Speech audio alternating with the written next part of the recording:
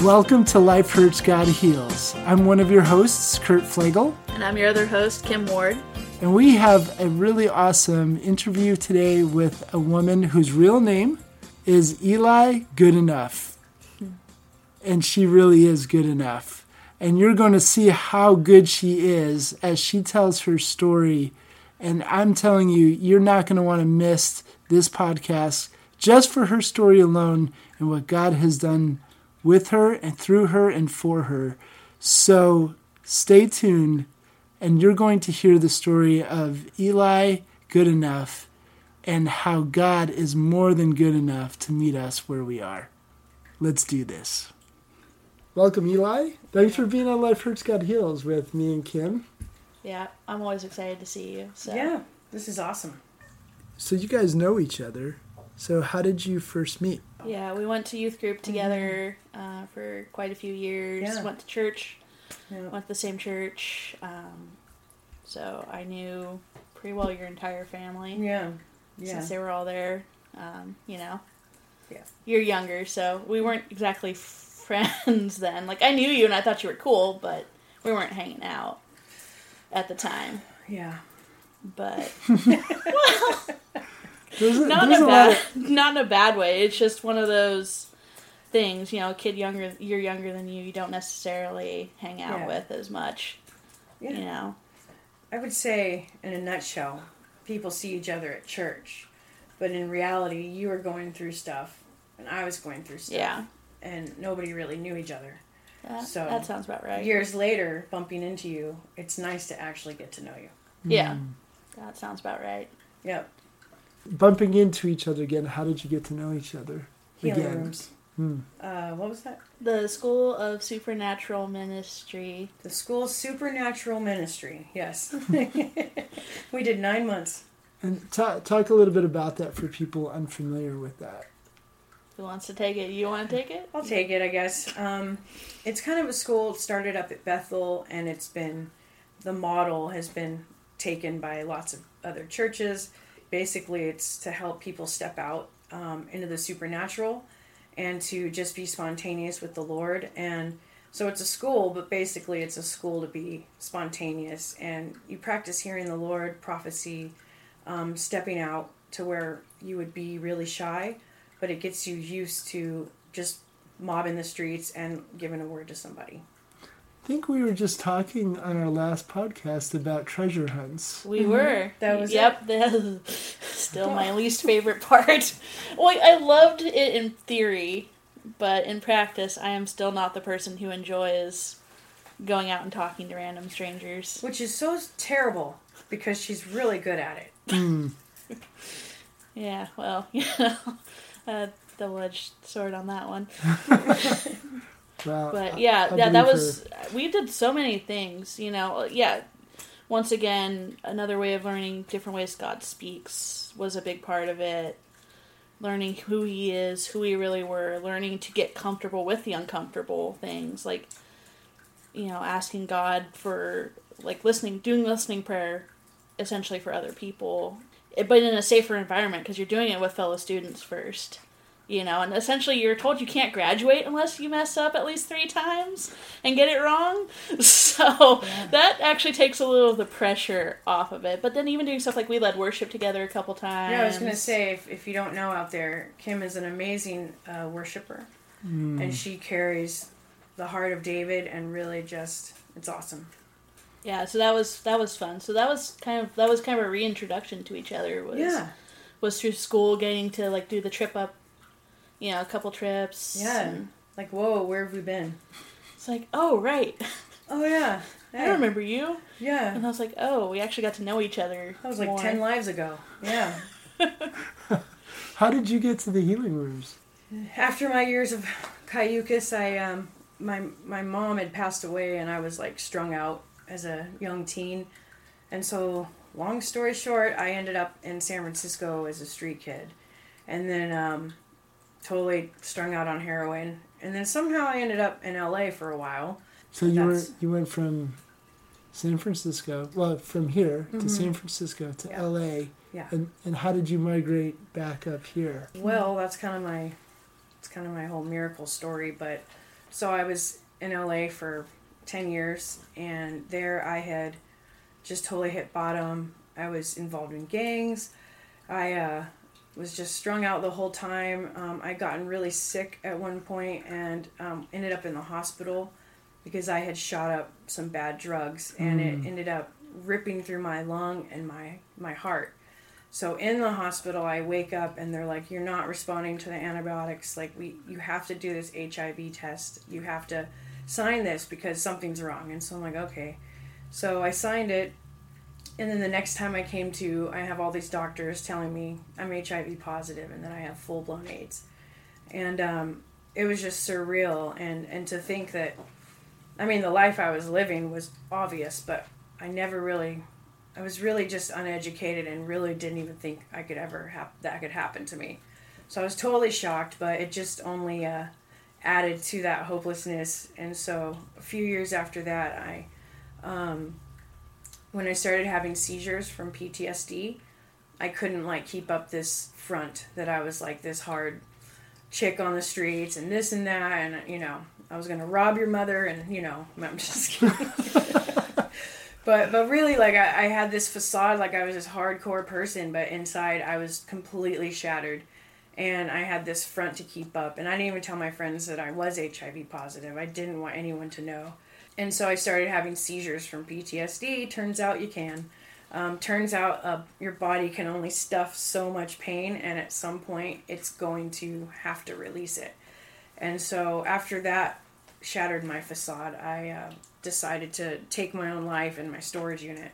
So I had a gun and all this stuff. I was in my storage unit, and I was so relieved to finally take my life. I had tried a few times and was unsuccessful, but I knew that a gun would do the job. And so I just remember I had this tiny, pathetic little stack of goodbye letters to nobody really, just a few people.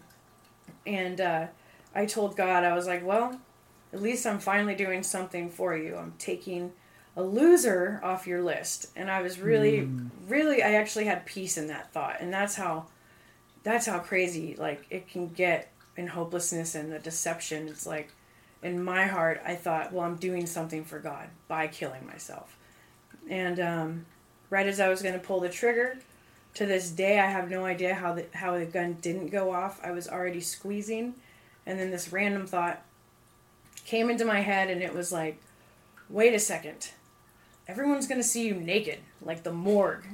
You look like a total dirtbag, dude. You're about to die, and this is a really important moment. Look at you. And I'm like, oh my gosh, you're right. So I was like, I better look better for this. And then as I'm laughing at that thought, the next thought comes in, and it's, you should go see your family. You need to go back and see your family and make sure that you tell them goodbye for them. The least you can do is give them some closure. I was like, well, crap.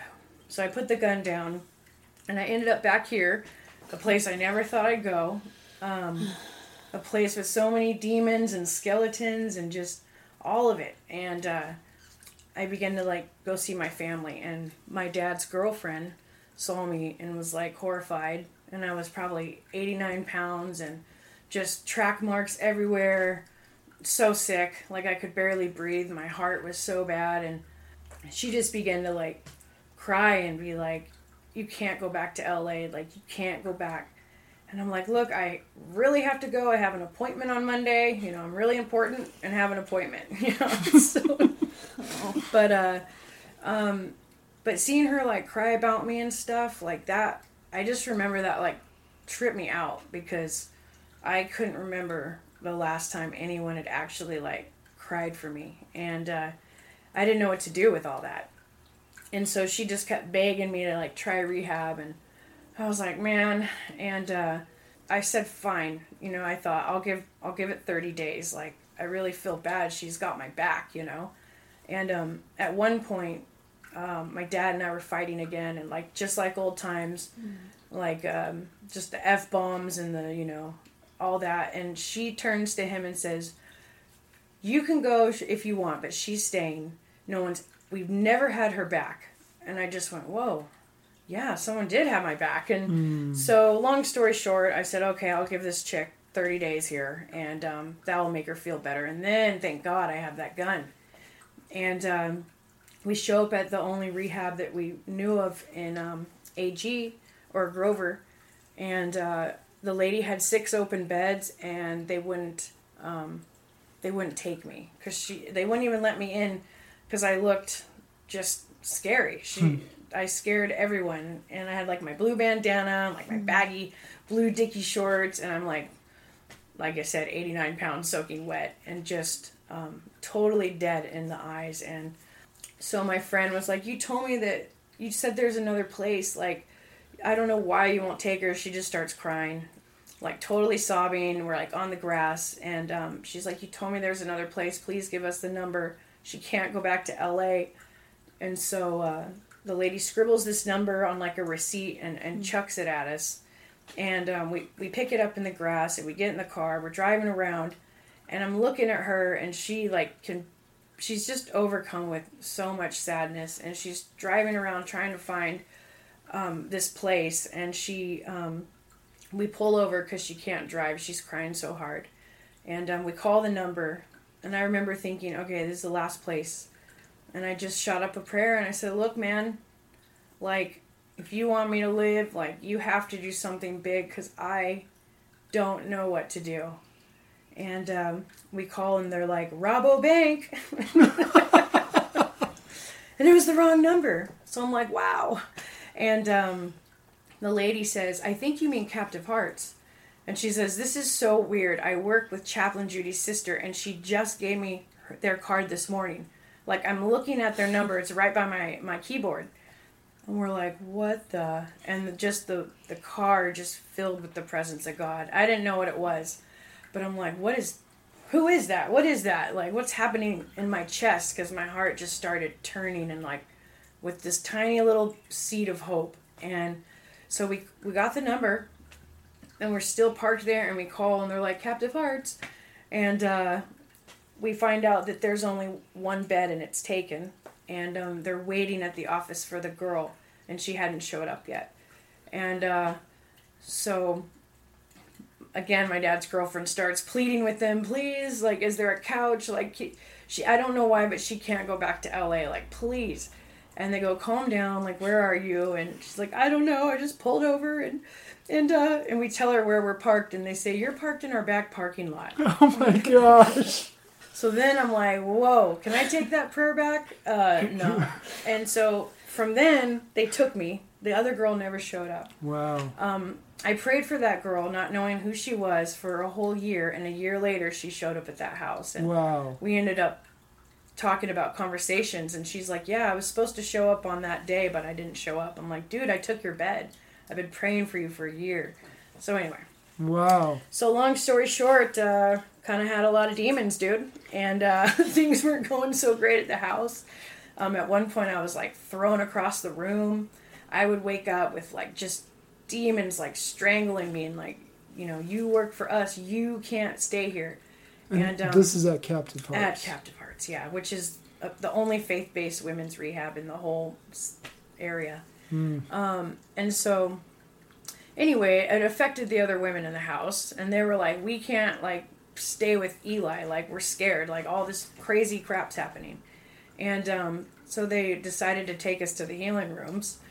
For me, I guess, but they made it seem like it was a family vacation just to get me in the van.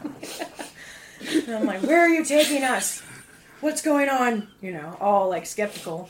And, you know, as soon as we got there, I walked in, and I'll just never forget it. You know, you walk in and there's just certain things on me that couldn't pass through that door, and I immediately felt the presence of God, and I'm like, what is that? Like, what is going on, you know? And we go in, we sit in the back, and the Pastor Rick, I remember I was like super skeptical, and they call it death row when you're sitting in the back. Like, that's always the row that's like skeptical or something. So we're all back there, and he goes to preach, and I'm just kind of like, you know, I'm trying to like already read his mail. Like, I know he's just a preacher dude. He's just going to share the same thing and tell us all to be healed. And I just already like figured out who he was. And then he goes to speak, and he gets hit with emotion, and it gets my attention because you can feel a shift in the room, and I'm like, whoa, like this guy was going to say something and something else happened, and he becomes so overcome with emotion, and he starts to cry, and he says, oh man, somebody here has been in such a dark place. And he's just holding his Bible, and he's like, I'm going, dude, this dude's not, like, this guy is not a phony at all. Like, you can feel almost the sadness of even God, like, in that room, like, the emotions of God for even just one person. And he just starts weeping, and he's like, the Lord's telling me, like, right now, like, don't take your life. Like, he's healing you right now. Just don't take your life. And nobody knew, but in my hands, I was clenching that storage key. Because I always carried it with me, because at that point, that was my only way out, was that hope that, hey, if this doesn't work, I have that. And so he keeps just like, man, so dark. You've been in such a dark, man, just hold on. And I look over, and all the girls in the rehab are looking at me. And I'm like offended, of course. Like, I'm having this amazing moment with God, and I'm offended. I'm like, well, you're in rehab too, dude. Like, can't really get lower than that. We're all sitting on death row back here, bro. And, so, but I did know he was talking about me. And by the time I went into the room, truly that word it broke off so much hardness. And I was ready to say any prayer.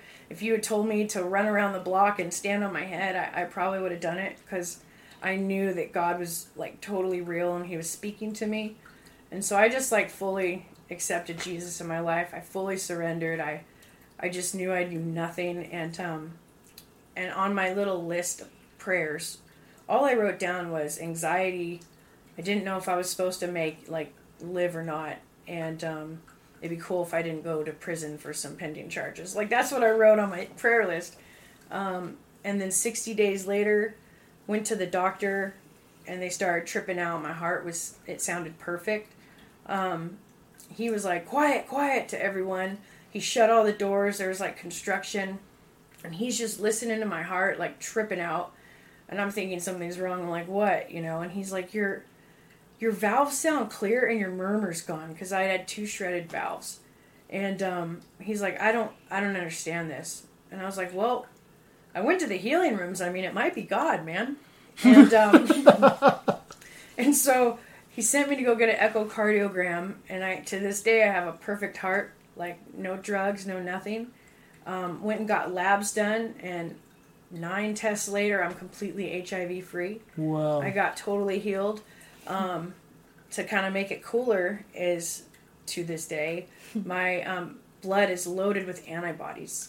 So they can't even say I never had it in my blood, because I have so many antibodies it almost trips a positive antibody test. Wow. So it's pretty cool. And that's kind of how I got to the healing rooms. Couple things. Well, first of all, you have children now. Yeah. God healed all that too. I've got 2 amazing little miracles, Kennedy and Logan. 3 and 2. Wow. It's a good idea. Have toddlers together. Yeah. Yeah. Our kids are 2 years apart. Yeah. So yeah. When you said God healed all of that, like when I said you have kids and you said, well, God healed all that too, what is all that? I was never going to have kids. I was never supposed to have kids. I was like abused a lot as a kid, and then on through being a street kid and stuff, a lot of prostitution, and just destroyed my body, and I was never supposed to have kids. So when earlier you were talking about all this pain that you were, running from, and you were talking about demons that you were running from, and I thought you were talking metaphorically speaking. Oh, no, I really was then. Oh, okay. And then you're talking about demons throwing you across the room. I'm like, okay, she wasn't talking metaphorical. She was... Both. Okay. Yeah. But the pain that you were running from was abuse as a kid. Yeah, a lot of that. Just all family? All the secrets. Friends and family. Wow.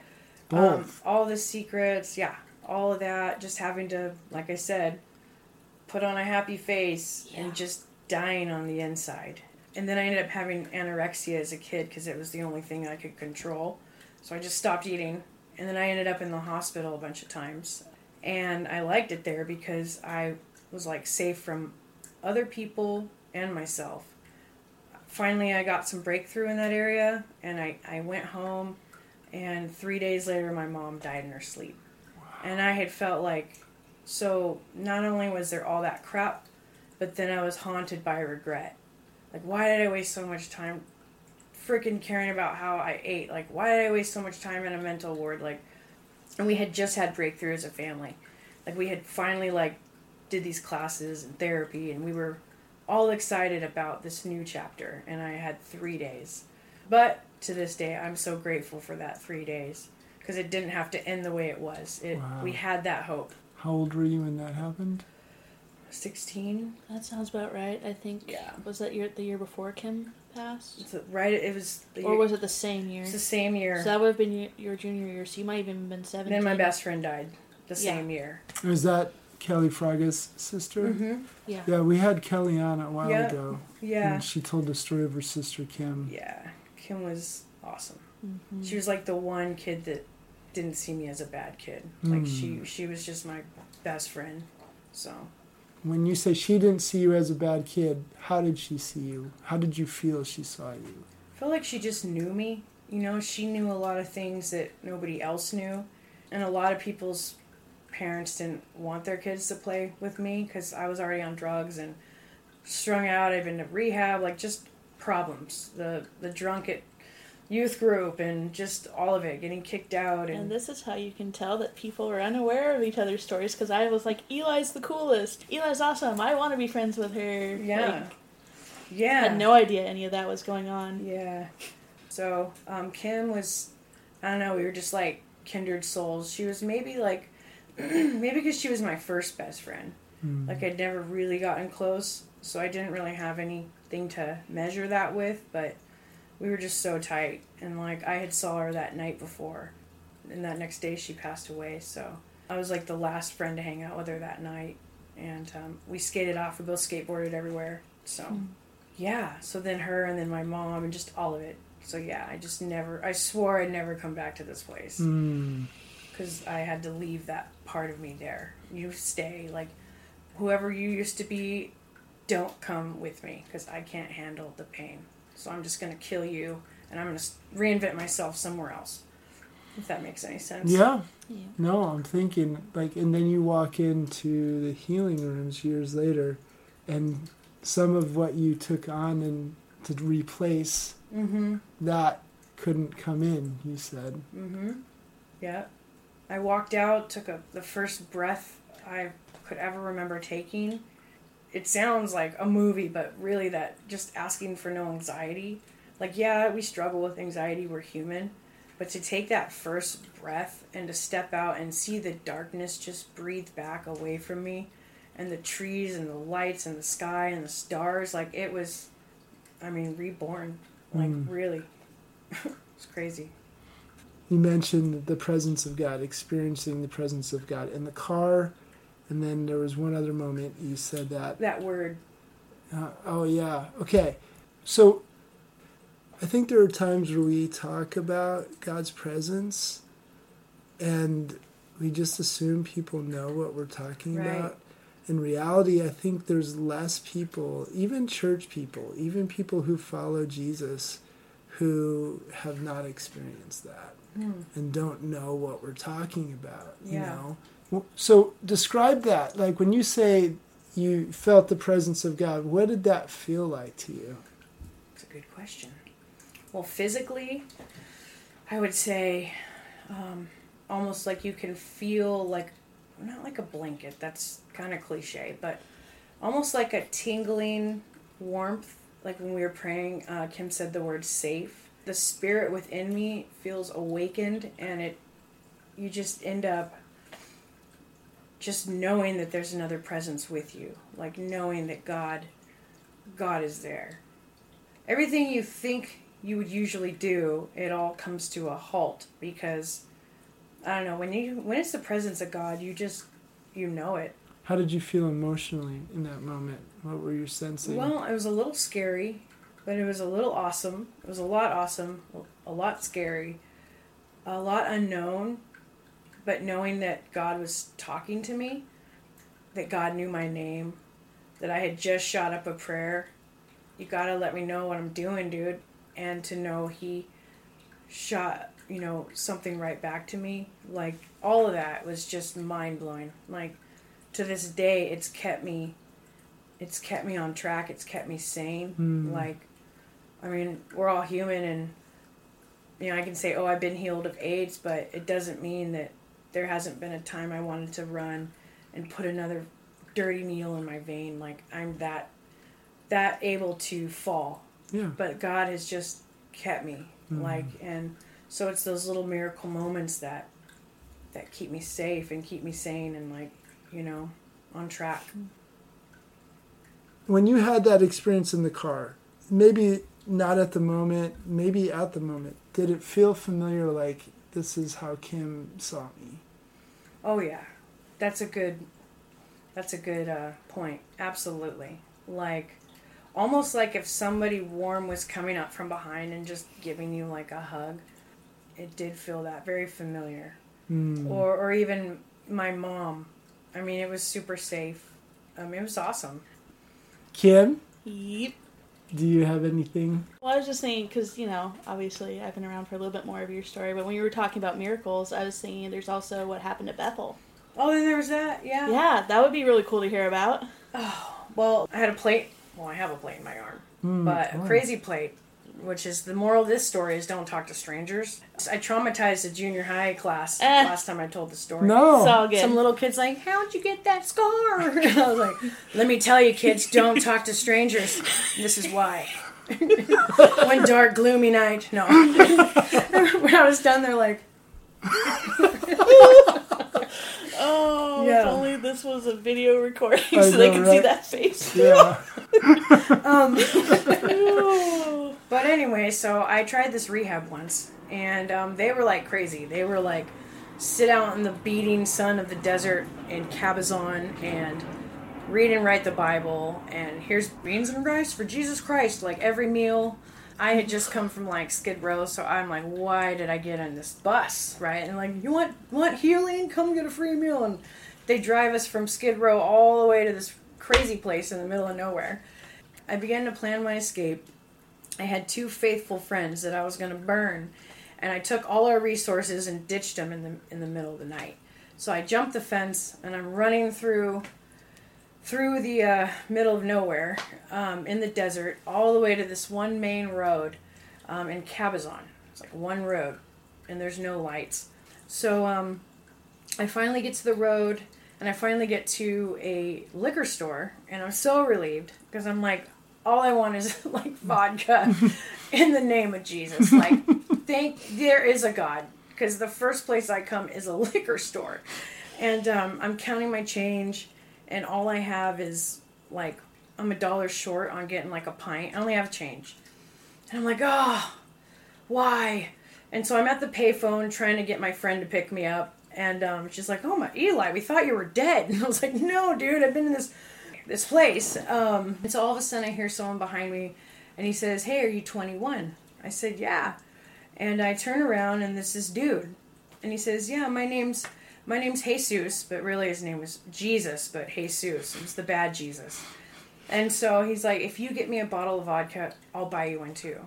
And then I thought, there really is a God. Because how would he know I just wanted a bottle of vodka? So he buys me a 5th. He gets himself a 5th. And we're sitting in his truck. And I'm so excited. Led Zeppelin's on the radio. I'm getting my buzz on. I'm like forgetting that place. I'm like, whew.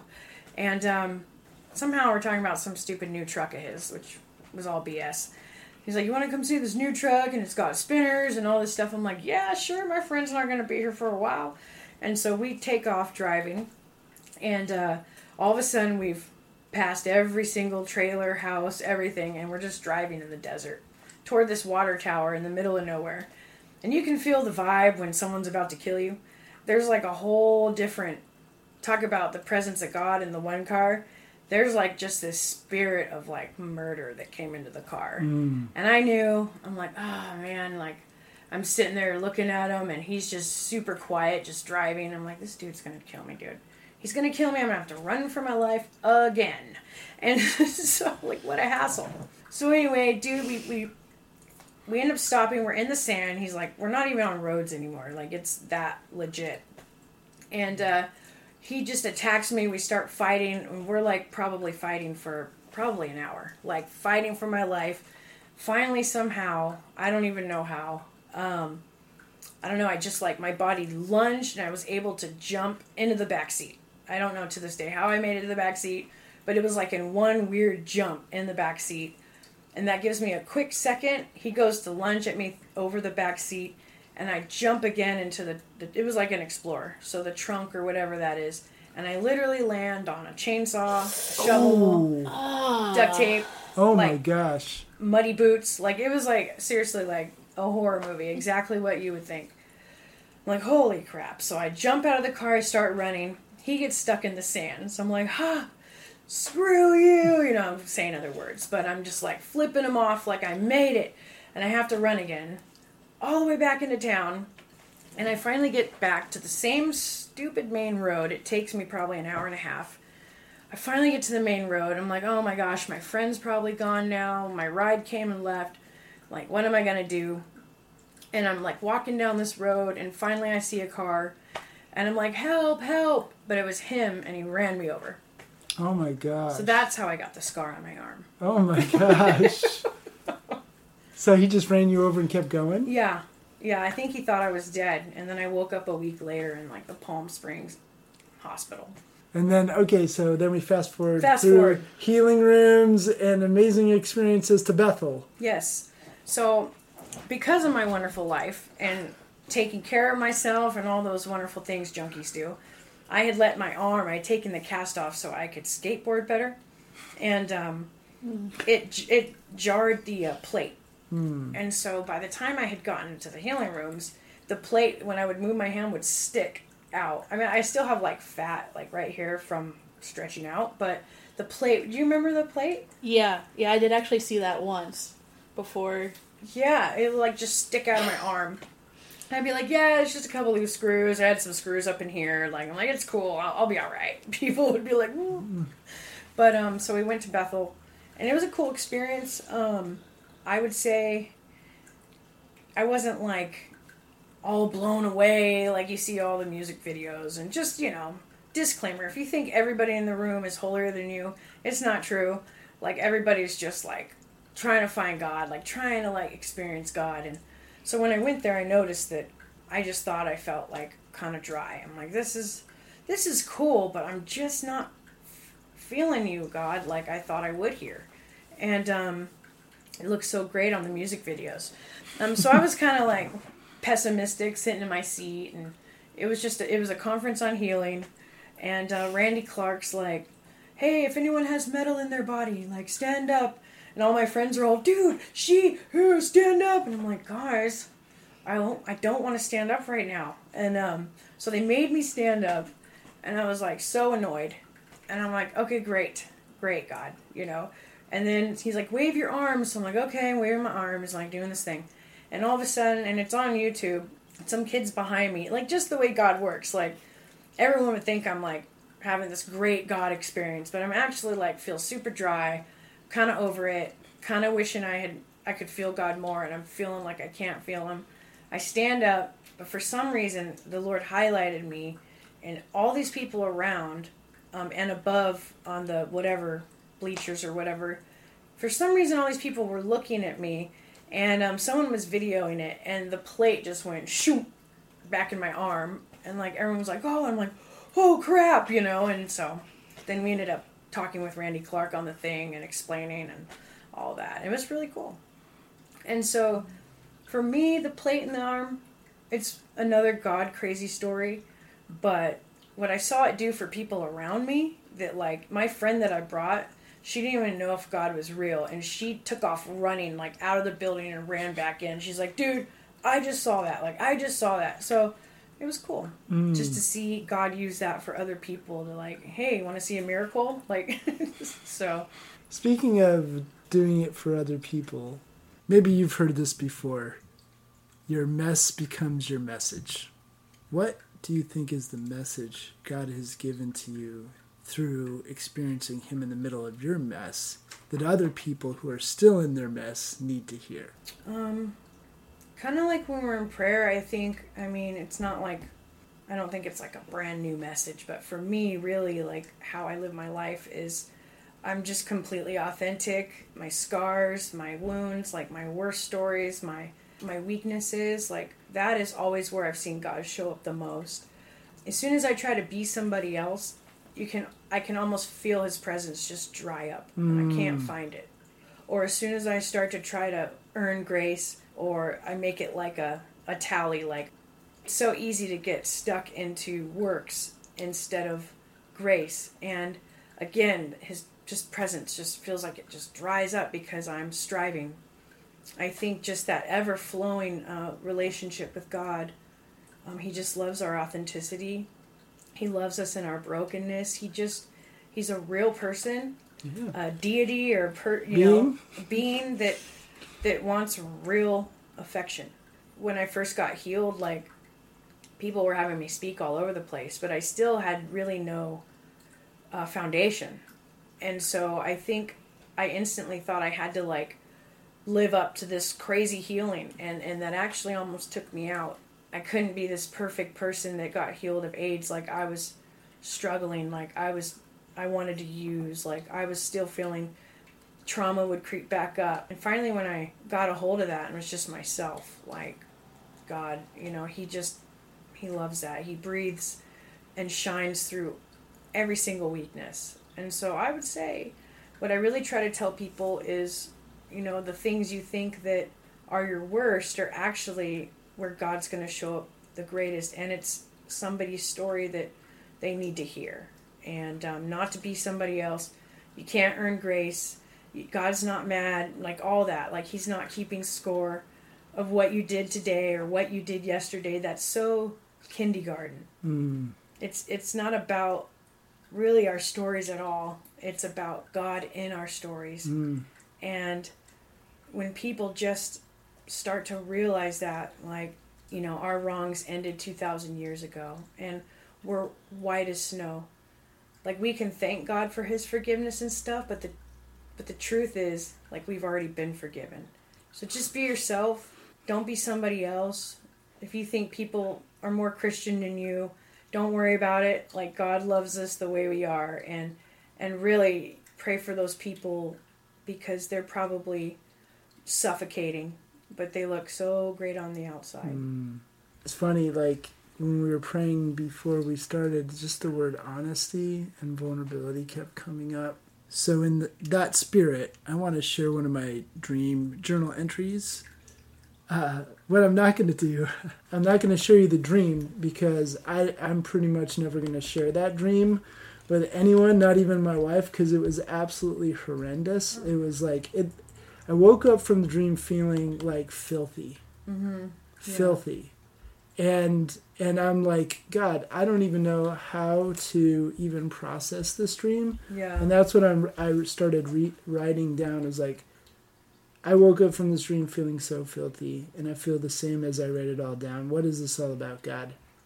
I want to be open to seeing and hearing you beyond the filth. Is that from you? If so, how? What is going on here? What is this all about?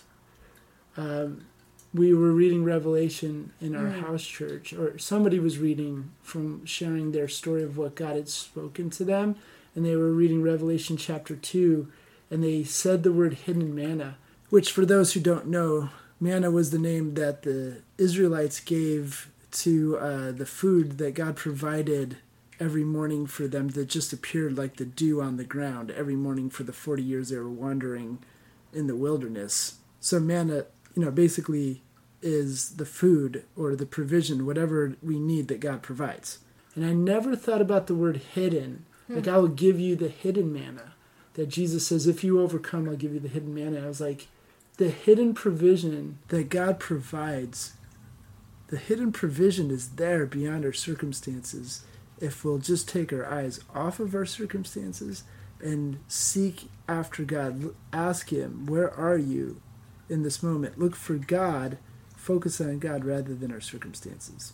So here I'm in this terrible dream that I'm like waking up filthy. I'm like, okay, where's the hidden manna? Where are you beyond this? And here, and this is what comes back to what you're talking about, honesty, and why we can be honest because of what Jesus did. When I'm writing down a dream, I'm asking God, reveal the title. Mm-hmm. And the title becomes a filter, like to see the dream through. Yeah. And the song Scandal of Grace came up. Wow. And so I wrote down, I sense words flowing in me from you as a message to me as I sit and ponder the idea of Scandal of Grace as a possibility for the title of today's dream. And I think these words I'm receiving are from you, but will you confirm it? And this is what I wrote down, like God was speaking directly to me. And I think this really relates to what you're saying. I think this like connects and affirms that. And this is from God to me saying, I'm uniquely acquainted with all your sin, for I took it all on my shoulders at the cross. That's not just true in a general metaphorical sense. That's true in the most gritty, gruesome, detailed way. I know every rebellious, distrustful, and distasteful, even disgusting attitude, thought, and pattern of behavior you've ever possessed and ever will. I've known them all, and not just yours, but those of everyone across all of human history. I carried them all, and I killed them all. Wow. I forgave them all. So what are you worried about? Let me in. What do you think I'll be surprised or shocked by? What aspect of you do you think I will run from? There is nothing shocking to me in you. I've already waded into the depths of that mire, and I carried it all for you. It's done. It was finished a long time ago. You're safe now, so come to me. I'll have more filthy dreams if that's the answer I get. Please, sir, may I have another? No, thank you, sir. Oh boy. No, but, right, I don't want another dream like that. But I think that's what you're sharing with people. Mm-hmm. Yeah. Well, last question, maybe. Uh-oh. Maybe. When you're talking about the times you're not honest, because this is really what it comes down to, right? It comes down to, like, if God really knows everything about us, what can't we be honest about? Yeah. It's like, what do we really have to defend against, from him? What is there, what do we have to hold back? What is there to defend? There's nothing. And the thing is, when we're honest and vulnerable, I mean, isn't that who God was on the cross? Isn't that who Jesus portrayed himself to be and was through all of the time he was on earth? Yep. Displaying who God is, that he's always honest and vulnerable with us. And so, of course, when we're honest and vulnerable with him, the flowing is there, right? Mm-hmm. We talked about in the last episode where we said, if God meets us where we are, and you don't know where you are emotionally, mentally, how are you going to know where God's meeting you? Like, self-awareness is so important. Yeah. And so self-awareness and acknowledging that to God and, to know we're safe and to let him in, the honesty. This is who God is to us. He's honest. He holds nothing back. So you said if you don't get there in that place of honesty with God and yourself, if you're not there, the Spirit, you that sense of the experience of God's Spirit, it's not that he goes away, but your experience and connectedness to him dries up. So I'm just curious, going back to that moment where you're sitting in this room full of people at Bethel, right before you're healed. Like, again, the experience, God was there, obviously, but you felt dry. What do you think, looking back, if you can remember that, why do you think you were feeling dry? Probably just having this expectation, but I felt like I was one person in public, and then I was like this, like if anyone knew who I really was, like if they knew like the things I'd done, when you feel like you have all the secret past, how am I ever going to make my past right? How can I really be healed and I can't go back? Because like I said, I was in a gang, all kinds of things happened. And then when you get a new heart, and you experience your past through a new heart, it's devastating. Like, you have to almost process everything again because that's not you anymore. So I was haunted by a lot of things I'd done.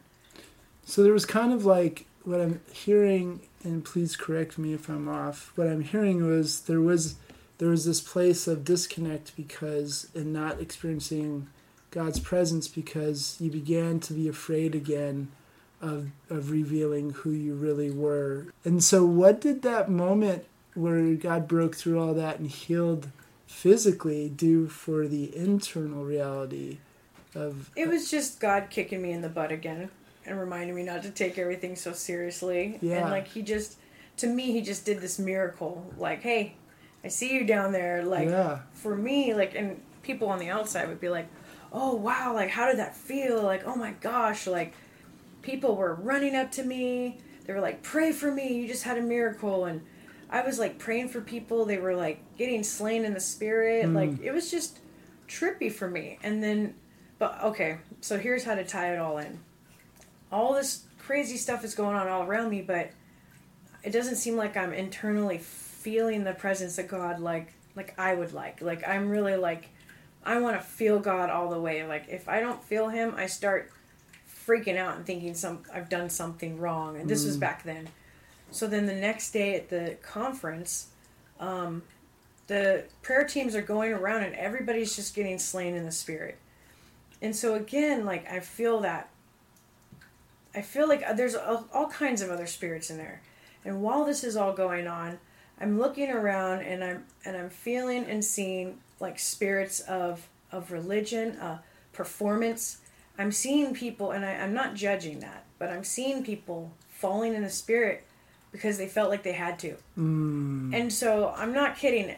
Out of my whole row, all around me, there I am, the only one standing up. And again, I could feel people looking like literally like looking at me from the ground, like, well, her arm just got healed. And that was when a guy named Tom Jones was speaking. And I'm sitting there like, God, I'm not going to fake it. Like, I want you. If I get a counterfeit and I just drop like everybody else seems like is doing, what if I miss you? Like, I'm not going to do it. Like, I might be pessimistic and having a bad week.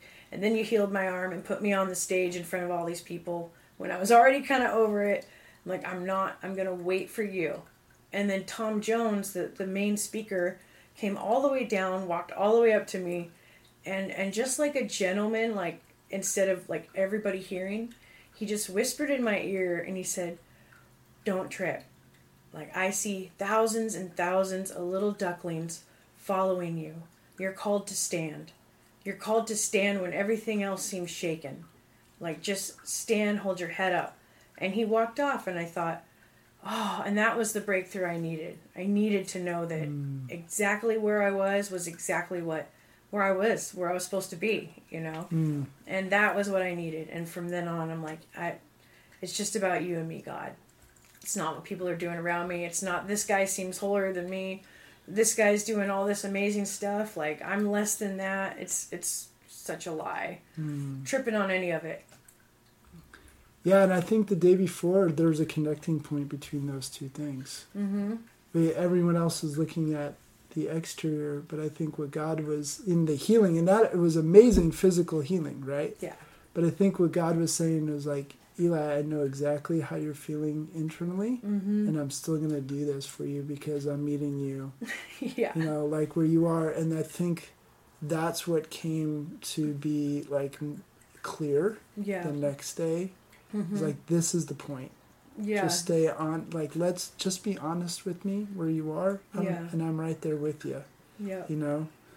I really think this is just a great conversation about honesty wherever we are. So would you mind, Eli, just praying to close us out for people who are listening who maybe just need to be honest with God and themselves in a way they haven't been lately? I don't know. Yeah, you just pray how you feel led to pray. Yeah, so Lord, thank you for this time, God. I thank you for every single person that's listening to this right now, Father. And You know them, you see them, you know their name, you know the hairs on their head, God. And that often can just sound like words, or even just words written in a book, depending on where we're at, Father. But I pray right now that you would touch each person in your own individual way, right now, wherever they are. If it's an addict, Lord, that you would just hold them and let them know that they can get clean, that you see them, that they're not dirty or filthy, that you love them. If it's just somebody sitting in their car right now, not knowing which way to drive, just feeling hopeless, not knowing where to go, God, would you fill that car with your presence? Even just the overwhelmed mom at home, or the dad that just feels like everything in the world is on his shoulders. God, would you let them know you see them right now, and you are the God of honesty. You're the God in our brokenness. You turn our mess into the message, God, but truly from our ashes, Father, you pull out the beauty. And I just pray for each person right now that you would show them, God, who they are in you, that they would be filled with a fresh breath of new life, that you would fill their whole body right now with your presence and your purpose, and that you are real, and that you are God, and you know their name. If there's anyone struggling with trauma, I just feel that right now. Somebody's listening to this, or their trauma has just wreaked havoc on your life, and we come against that right now in Jesus' name. We stand in the gap for you. You're not alone in this. We stand in the gap for you, and we take authority right now over that in the name of Jesus. And I speak freedom to your mind. I speak wholeness to your mind right now. Freedom to your body, freedom from your past. I'll tell you right now, your story is going to break chains off other people. To stay strong, because your story, the enemy's after that. And that's why it's distorted, and why it's kind of come at the wrong way at you. It's been twisted. But truly your voice is in that story, and it's going to break chains off people that need your story. So keep your head up. We're praying for you. Yes. And anybody else out there, Lord, just touch them in a special way. Help them feel you. Help them just open their hands and lay their hands on their knees and just breathe. Just breathe and enjoy your presence. Break through religion. Break through performance. Break through all of it, God. And we love you. In Jesus' name, amen. Amen. Amen. Good times. Yeah. I really felt that. I really saw somebody just sitting in their car or something, just head on the steering wheel, I don't even know where I'm going. Kind of was be cool to, I guess in heaven we'll find out, huh? Yeah. Get to all share stories and oh my gosh, I prayed for you once, and just like the girl with the bed. Yeah, exactly. Yeah. That was crazy. Yep. Well, Anzame. That was her name. Anzame. That's a cool name. Mm-hmm. Not as cool as you like Goodenough, but it's close. See? Yeah. Missed that one. That's all right. Yeah, it's good enough. It's good That's enough. all right. It's good enough. I'm working on a teen devotional. It's called Good Enough for God. And it's for teen girls that are going through body stuff, all of it. So. Well, plus you've got The Broken Cup. My kids' book. Your kids' book. How do people find that? Well, it's on Facebook right now. It's going to be, I got published by TBN, and I'm going to have a little commercial and all this crazy stuff. But better than that, with the book, for each book sold, one gets given away. And so I've partnered with 8 orphanages around the world. And so we're directly helping children being rescued from sex trafficking. Wow. I every day on my phone, I'm getting notifications about another child they saved, or it's that's my passion, is in the dirt, take away all this crap we call comfort, and let me just hold these babies and tell them they're valuable. Facebook's kind of a general place. Oh, There's well, a lot I of- have it on my page. So it's called The Broken Cup. The Broken Cup, just find you Eli Goodenough? Is Yeah. that on Facebook? Yeah, Eli Rose Goodenough. We're friends. Yeah. Eli Rose Goodenough Yeah. on Facebook, and you can find the details there. Yeah. And then I have my nonprofit page, so that's Redemption Street. So you can find me on there too. Redemptionstreet.com? Redemption Street. Yeah. On Okay. Facebook. On Facebook. Oh, yeah, on or Facebook. redemptionstreet.org. I have a website. Redemptionstreet.org. I'm still updating all that, so. But it's good to Yeah. have that information out there Yeah, so yeah. people can Yeah. find it, Yeah. Hopefully, because really, like, it's not about book sales, because every dime I get is going right back into the kingdom. Like, literally I can't stress it enough, like, actually into the hands of children that are being saved. And, like, and the book's I have, like, 8 different languages. So the last one I just got was Hindi. Wow. And then Urdu, I think that's how you say it. Yep. Urdu. Mm-hmm. I've been there twice. Oh, really? Yeah. Oh, man, I can't wait to go there. To India. Creole, Spanish, Portuguese, Chinese. So the Lord showed me I didn't think it at the time. I'm thinking, no way.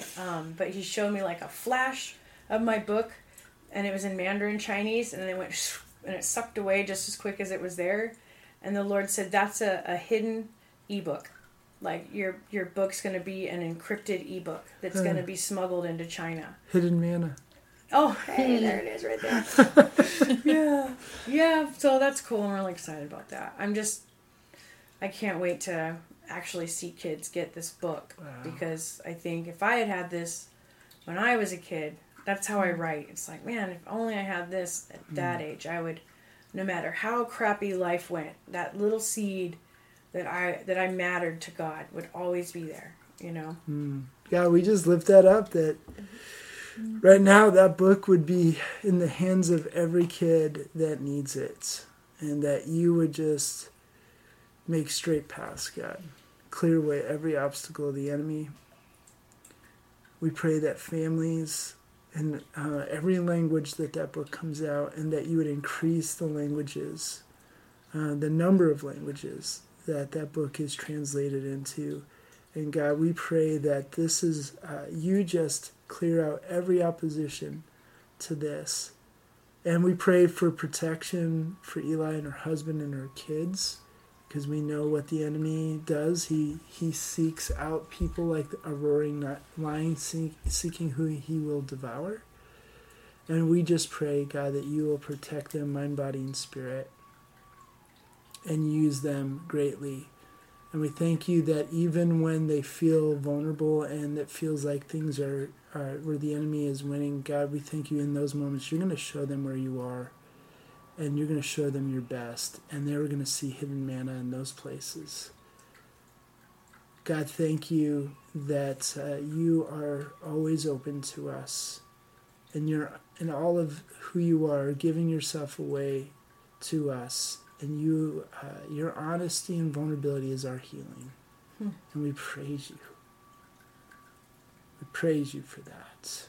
And we praise you for the healing to come through Eli's story and through this book, and how her mess is her message, and that more than she'll ever know. We just pray for stories to filter back to her so she can be encouraged to keep going.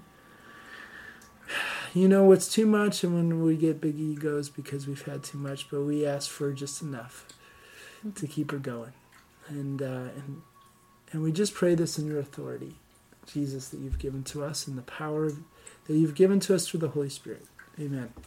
Amen. Something that really stuck out to me tonight was, and you right before you said it, I was like, I'm going to tell him, but just how, like, God, how vulnerable God is. Like, I don't know, that just really highlighted in a fresh way. It's like, yeah, we sing Reckless Love and all this stuff, but we get it. But we don't really get it. It's like, man, God is so vulnerable, and he opens himself up to be so, just his heart smashed over and over again. And like, yeah, that's just a fresh, God breathed on that for me. I'm really gonna just resonate in that this week, and just seek him out in that area. I just think that's so good, how vulnerable God is. It's a superpower. Yeah. When we are in a place, where we're in an argument and we de-escalate by being vulnerable, I mean, it works. Yeah. Because that's who God is to us. I've shared this over and over again, but God gave me a vision almost 2 years ago, a year and a half ago, where I was reading John 13, where Jesus was washing the disciples' feet, and I saw Jesus at my feet. Oh, wow. Wash my feet. And he looked me in the eyes. I just remember the eyes of kindness and humor. Yeah. And then he, without saying a word, he reached out his hand to me. He was like, come down here with me. Come to this place of being low.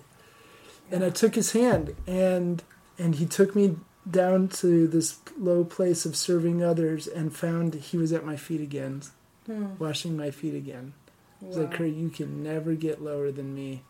I'm not above you, condemning you. Like the enemy tries to portray me, I'm always at your feet. I'm in the low place of vulnerability. And I mean, he stripped off all of his clothes, his outer clothes, to wash their feet, And it was like that precursor, that just physical, prophetic word of what was about to happen on the cross, of naked serving, in the filthy place, the nasty, dirty feet, And so just, like you're saying that vulnerability keeps coming back, is like God showing me, you don't have to be good enough. You just have to be honest about where you are and what you're feeling. Yeah. And I'll meet you there, because I'm already there. Yeah. And you'll actually meet me there, because you'll find me where you have been hiding from yourself and me. And that vulnerability is his superpower, it's ours. But I really am good enough. Yeah. Anyway, Eli, thanks again for being on the show. It's meant a lot to me and Kim, and your story is incredible. Thank you so much for sharing it with us. Thank you so much for having me, and it's been fun. And thank you for what you do and faithfully showing up and doing this every week. And maybe we'll have you again on the show again, and we'll do like a comedy hour. Hey, Life's Got Heels comedy hour. Coming soon to a podcast near you. Until then, you are God's beloved, so be loved.